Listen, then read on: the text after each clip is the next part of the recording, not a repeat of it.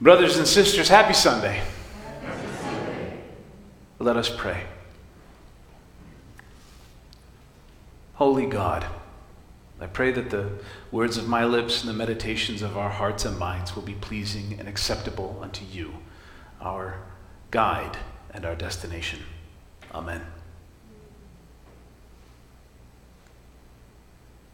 There is a bumper sticker saying that has been bouncing around on the internet for the last 10 or 20 years. I don't know who started it, but people seem to be fond of saying, with a great sense of sort of pompous arrogance, that the facts don't care about your feelings. Has anybody heard this one before? The facts don't care about your feelings.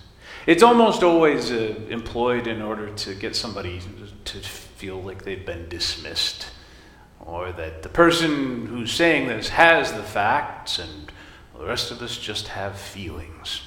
And that feelings are somehow unworthy of being considered or brought under scrutiny or examination. The reality is that most of the time we don't have the facts.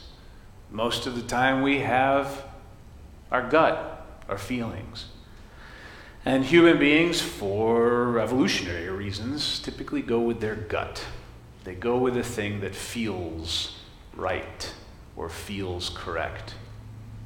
Normally, when I read this story from Matthew, and I've preached on it a half a dozen times now, almost every time, I take it as Jesus' kind of imprecation or warning to us to say, wake up!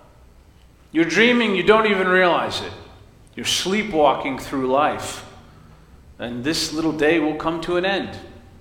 Don't waste the precious time that you've been given. Do that which you can while the sun shines. But as I get older and closer to that waking up myself, I think that there is something deeper going on here, a deeper concern that Jesus has for his disciples and for his followers, something that has neither to do with facts nor feelings, but rather the investment that we place in these things. I'll give you a couple of examples. I was a child, and we had a big homestead, and there was mosquitoes everywhere. They were really bad one year. And so my dad asked me to take this spray bottle with some sort of modern chemical in it, spray all the trees. It took me a weekend. And we'll get rid of the mosquitoes. He was right. It did. That also got rid of all of the frogs. Really freaked me out because I was like 10 years old and I was used to catching frogs, and for the first time I went out on a summer evening and it was as silent as though it was the middle of winter. And I said to my dad, I think we killed all the frogs. And he said, No, that's crazy. We killed all the mosquitoes. Frogs eat mosquitoes. So they just went away to the neighbor's house where there's more mosquitoes. I hung on to that. Later in life, I learned that no, in fact, you shouldn't spray diazinon around your property. It does kill the frogs. It was a combination of facts and feelings at work. And I don't do that anymore. Not just because I love frogs, I think they're pretty neat little critters, but because the year after that, after we had successfully wiped out the frogs, there was about 10 times as many mosquitoes. And so we learned not to do that. We learned to put up bat houses, little boxes you can stick on the side of your house. Bats go in there, make more bats. Bats come out, eat the mosquitoes. You don't have to spray anything on anybody. I think both of us were mistaken, but we come around to a new conclusion. Dad always used to tell me also that the solution to pollution is dilution. That's not true either. But I think that there are a lot of people who think that may be true. No, I think it's less about actually figuring out what the reality on the ground is, and perhaps more just maintaining an openness to the reality that we might be wrong. We might be wrong. That's hard. I think the more popular, famous, or celebrated we become, the harder and harder it gets to admit that we're wrong. Sometimes it doesn't work out so well. If I say the name George Wallace, to anybody in this church, probably over the age of 60, you may have an image in your head. You may be thinking of a man with a bullhorn, a man thundering from the pulpit of his congressional seat, shouting those vicious words about segregation. What did he say? Segregation today, tomorrow, and forever? George Wallace was a man who believed that some people were created more equal than others. But what isn't talked about is that later in his life, he became a fierce anti-racist advocate. George Wallace, despite having lived an entire life in public as an outspoken and avowed racist, died a man reconciled to the knowledge that all are created equal. He's not often remembered for that. I think about Robert Byrd, the senator from down south.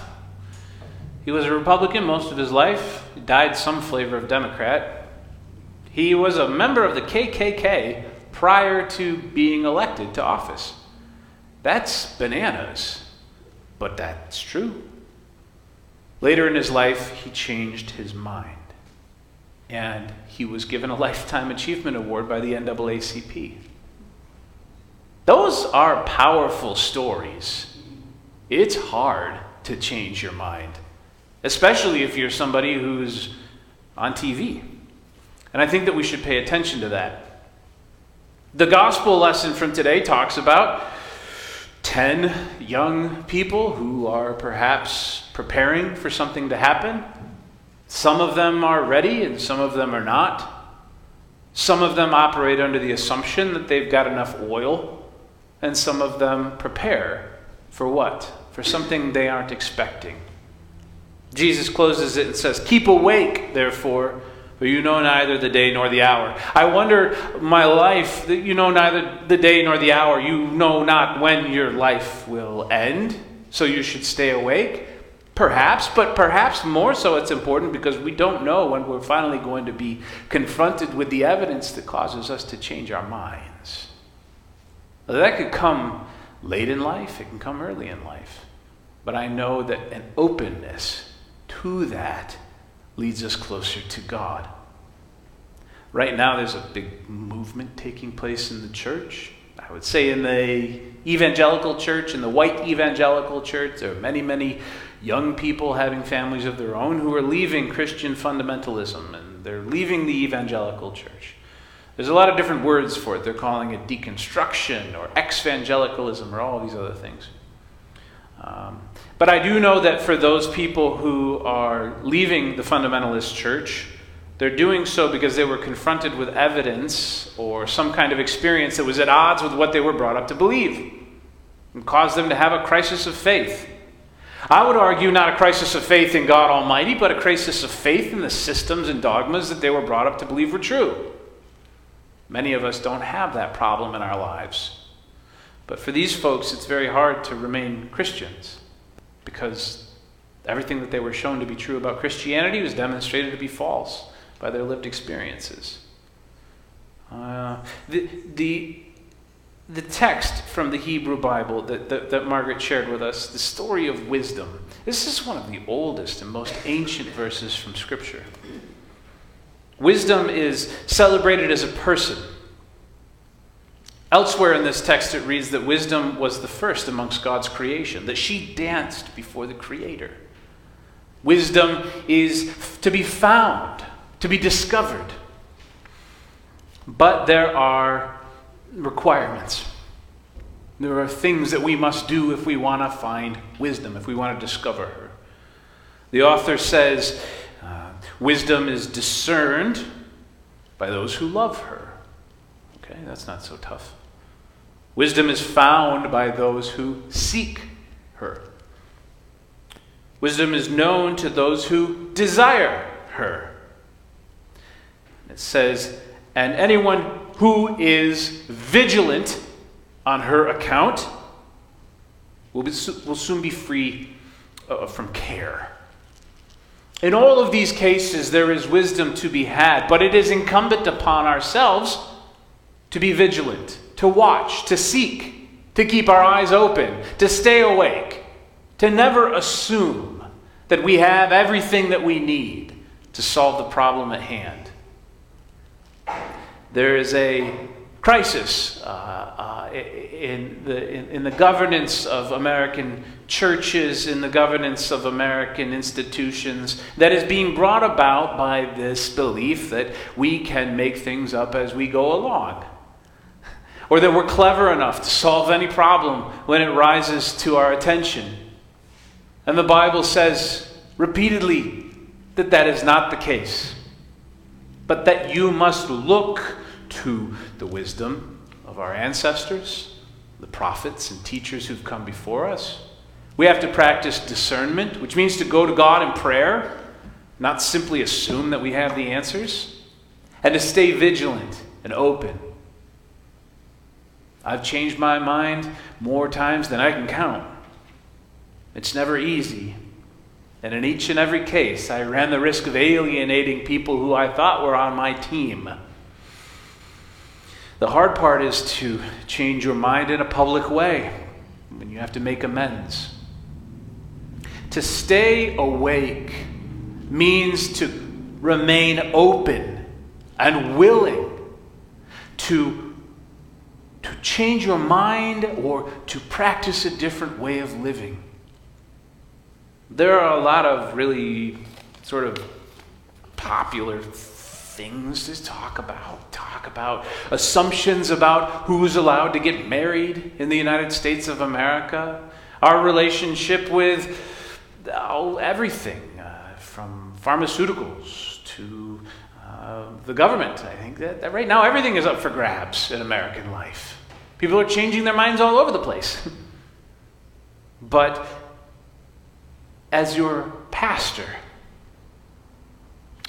I am much more concerned with the unsexy activities of daily living that attend each and every one of us.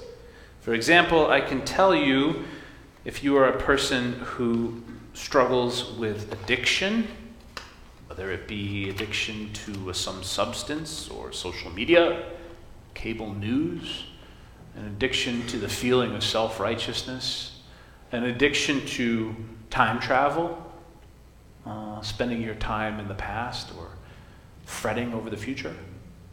I can stand and tell you that if you change your mind about your relationship with addiction, your life will be better. That you will experience freedom. I can tell you that perhaps sobriety is better than you think. I can quote a beloved friend of mine who discovered sobriety just a few years ago, later in their life, and said that being sober is like giving yourself a vacation every single day of your life. But for you to buy into that, you might have to change your mind. You might have to try something else, a different way of living. I think it's less so that Jesus wants to fret about what we're doing with life's little day, and perhaps more so remain open to the notion that we might be wrong. That we might be wrong. There are ways in which we are wrong that hurt us, but there are ways in which we're wrong that hurt other people. If I rail about them over and over again, it's because I've seen the damage that they do. When I stand up here and say to you, statistically, mathematically, that people who are homeless, people who are sleeping rough, people living on the streets, are less likely to commit crimes than people who aren't. That may be something that is hard for you to understand or believe. It may be something that cuts against the grain of your understanding. When I say things like immigrants who come to America make America stronger and more prosperous, and that immigrants who come to America are less likely to commit violent crimes, harm their neighborhoods, it may be something that cuts against the grain or goes against your gut. When I say that spraying diazinon may kill the mosquitoes, but it's also going to kill the frogs, It may be something that we don't want to hear, but that is true nonetheless. In all of those cases, I had to change my mind. I had to decide all on my own that I was wrong. But in each and every case, when I made that choice, when I woke up, when I decided to stop operating on autopilot and finally examine the things that I had assumed were true, in each and every case, I found that my life exploded with joy and blessing and beauty. When I was preparing to move to work in the Middle East, I had everyone in the world telling me what a horrible place it was. I had friends come out of the woodwork to tell me to watch my back. And when I went there, I found out it was remarkably similar to the place that I had grown up, filled with people who simply wanted to live their lives in peace, raise their children in safety. People who loved God and people who claimed to love God. Hadn't seen the inside of a church in years. There were people who wanted to hurt me, but overwhelmingly there were people who wanted to lift me up, support me, and become part of my life. Yesterday, I finally was able to talk on the phone with some of my beloveds that live in the occupied Palestinian territories. It's not easy to make a phone call from Bethlehem right now. It's not easy to make a phone call from anywhere in Palestine right now, let alone to America. How we were finally able to connect. Their gravest concern when we finally spoke on the phone, Sharuk and Bisharan said, Habibi, we're worried about you because we don't think that America News is telling the whole story. And they were very concerned that I had the wool pulled over my eyes. And they said, we really want you to believe us. And I said, we don't have to talk about that. I believe you. I trust you. Their fear as Palestinians was that they were being lied about to people outside of Palestine. They had no way to correct that information because no one could hear them. I said, what do you need? I can't communicate to you how normal these people were. A mother and father with 3 children. Their oldest son is 14. Their eldest, their daughter, she's 26. They have a beautiful condo with a rooftop garden. He ran a successful export business, selling products to markets around the world. She was a homemaker. Both of them have university degrees. They're the most ordinary people on the planet. And they said they didn't have water.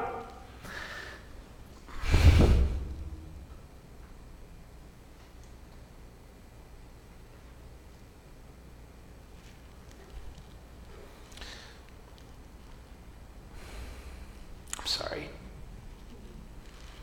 They didn't have money to buy water.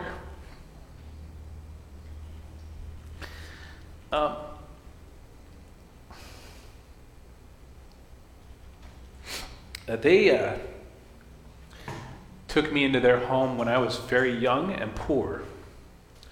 Because I was an American. I didn't have much money, but I had the privilege to travel anywhere in the world. So I had a passport with an American flag on it. And I was born in America to American parents. And because of that, as a lazy 20-something-year-old kid, I could travel wherever I wanted to. There was no place in the world that wasn't open to me and my American passport. But the catch was that I didn't have as much money as I thought I would need. And so when I traveled around the world, I stayed in the homes of people who were very ordinary and who reminded me of my parents. Because they had money and food and an extra bed or couch for me to sleep on. Just the most regular people on earth. How many times did I sit at their table and eat dinner with them? And I never gave a second thought to where the food came from. Because as a young American, there was just food in the fridge. The same way it was when I was a kid growing up. This family is, by any metric, a normal, ordinary, middle-class family. Cars and kids and mortgage debt. And he Bisharan gave me a very stern talking to because he caught me smoking cigarettes. I was in my 20s. He said, you do that, you're going to leave a pile of trash everywhere you go. He said, you should quit, and when you quit, don't ever start again. It was the same sort of advice I would have gotten from an uncle, anyone else in the world. And here is this very ordinary family, defying all of the expectations that have been put on my heart by people who thought that they were trying to teach me wisdom, telling me that they needed money to buy bottled water.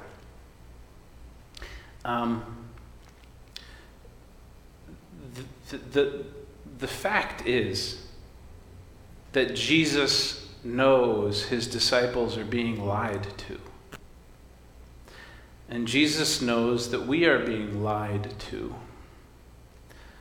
He wants us to become people of peace and to follow his example. But there are competing voices reaching out to us for our attention. Some of them come from outside ourselves. We turn on the television and we're told, these people are this way, and these people are this way. These people are criminals, and these people are trustworthy. Or we turn on social media and we see people who are successful. These people own a home. They must have good character. These people are professionals. They must be trustworthy. And then we have voices from within ourselves, and we go with our gut. We decide all on our own that a certain group of people is a certain way and ought to be treated that way.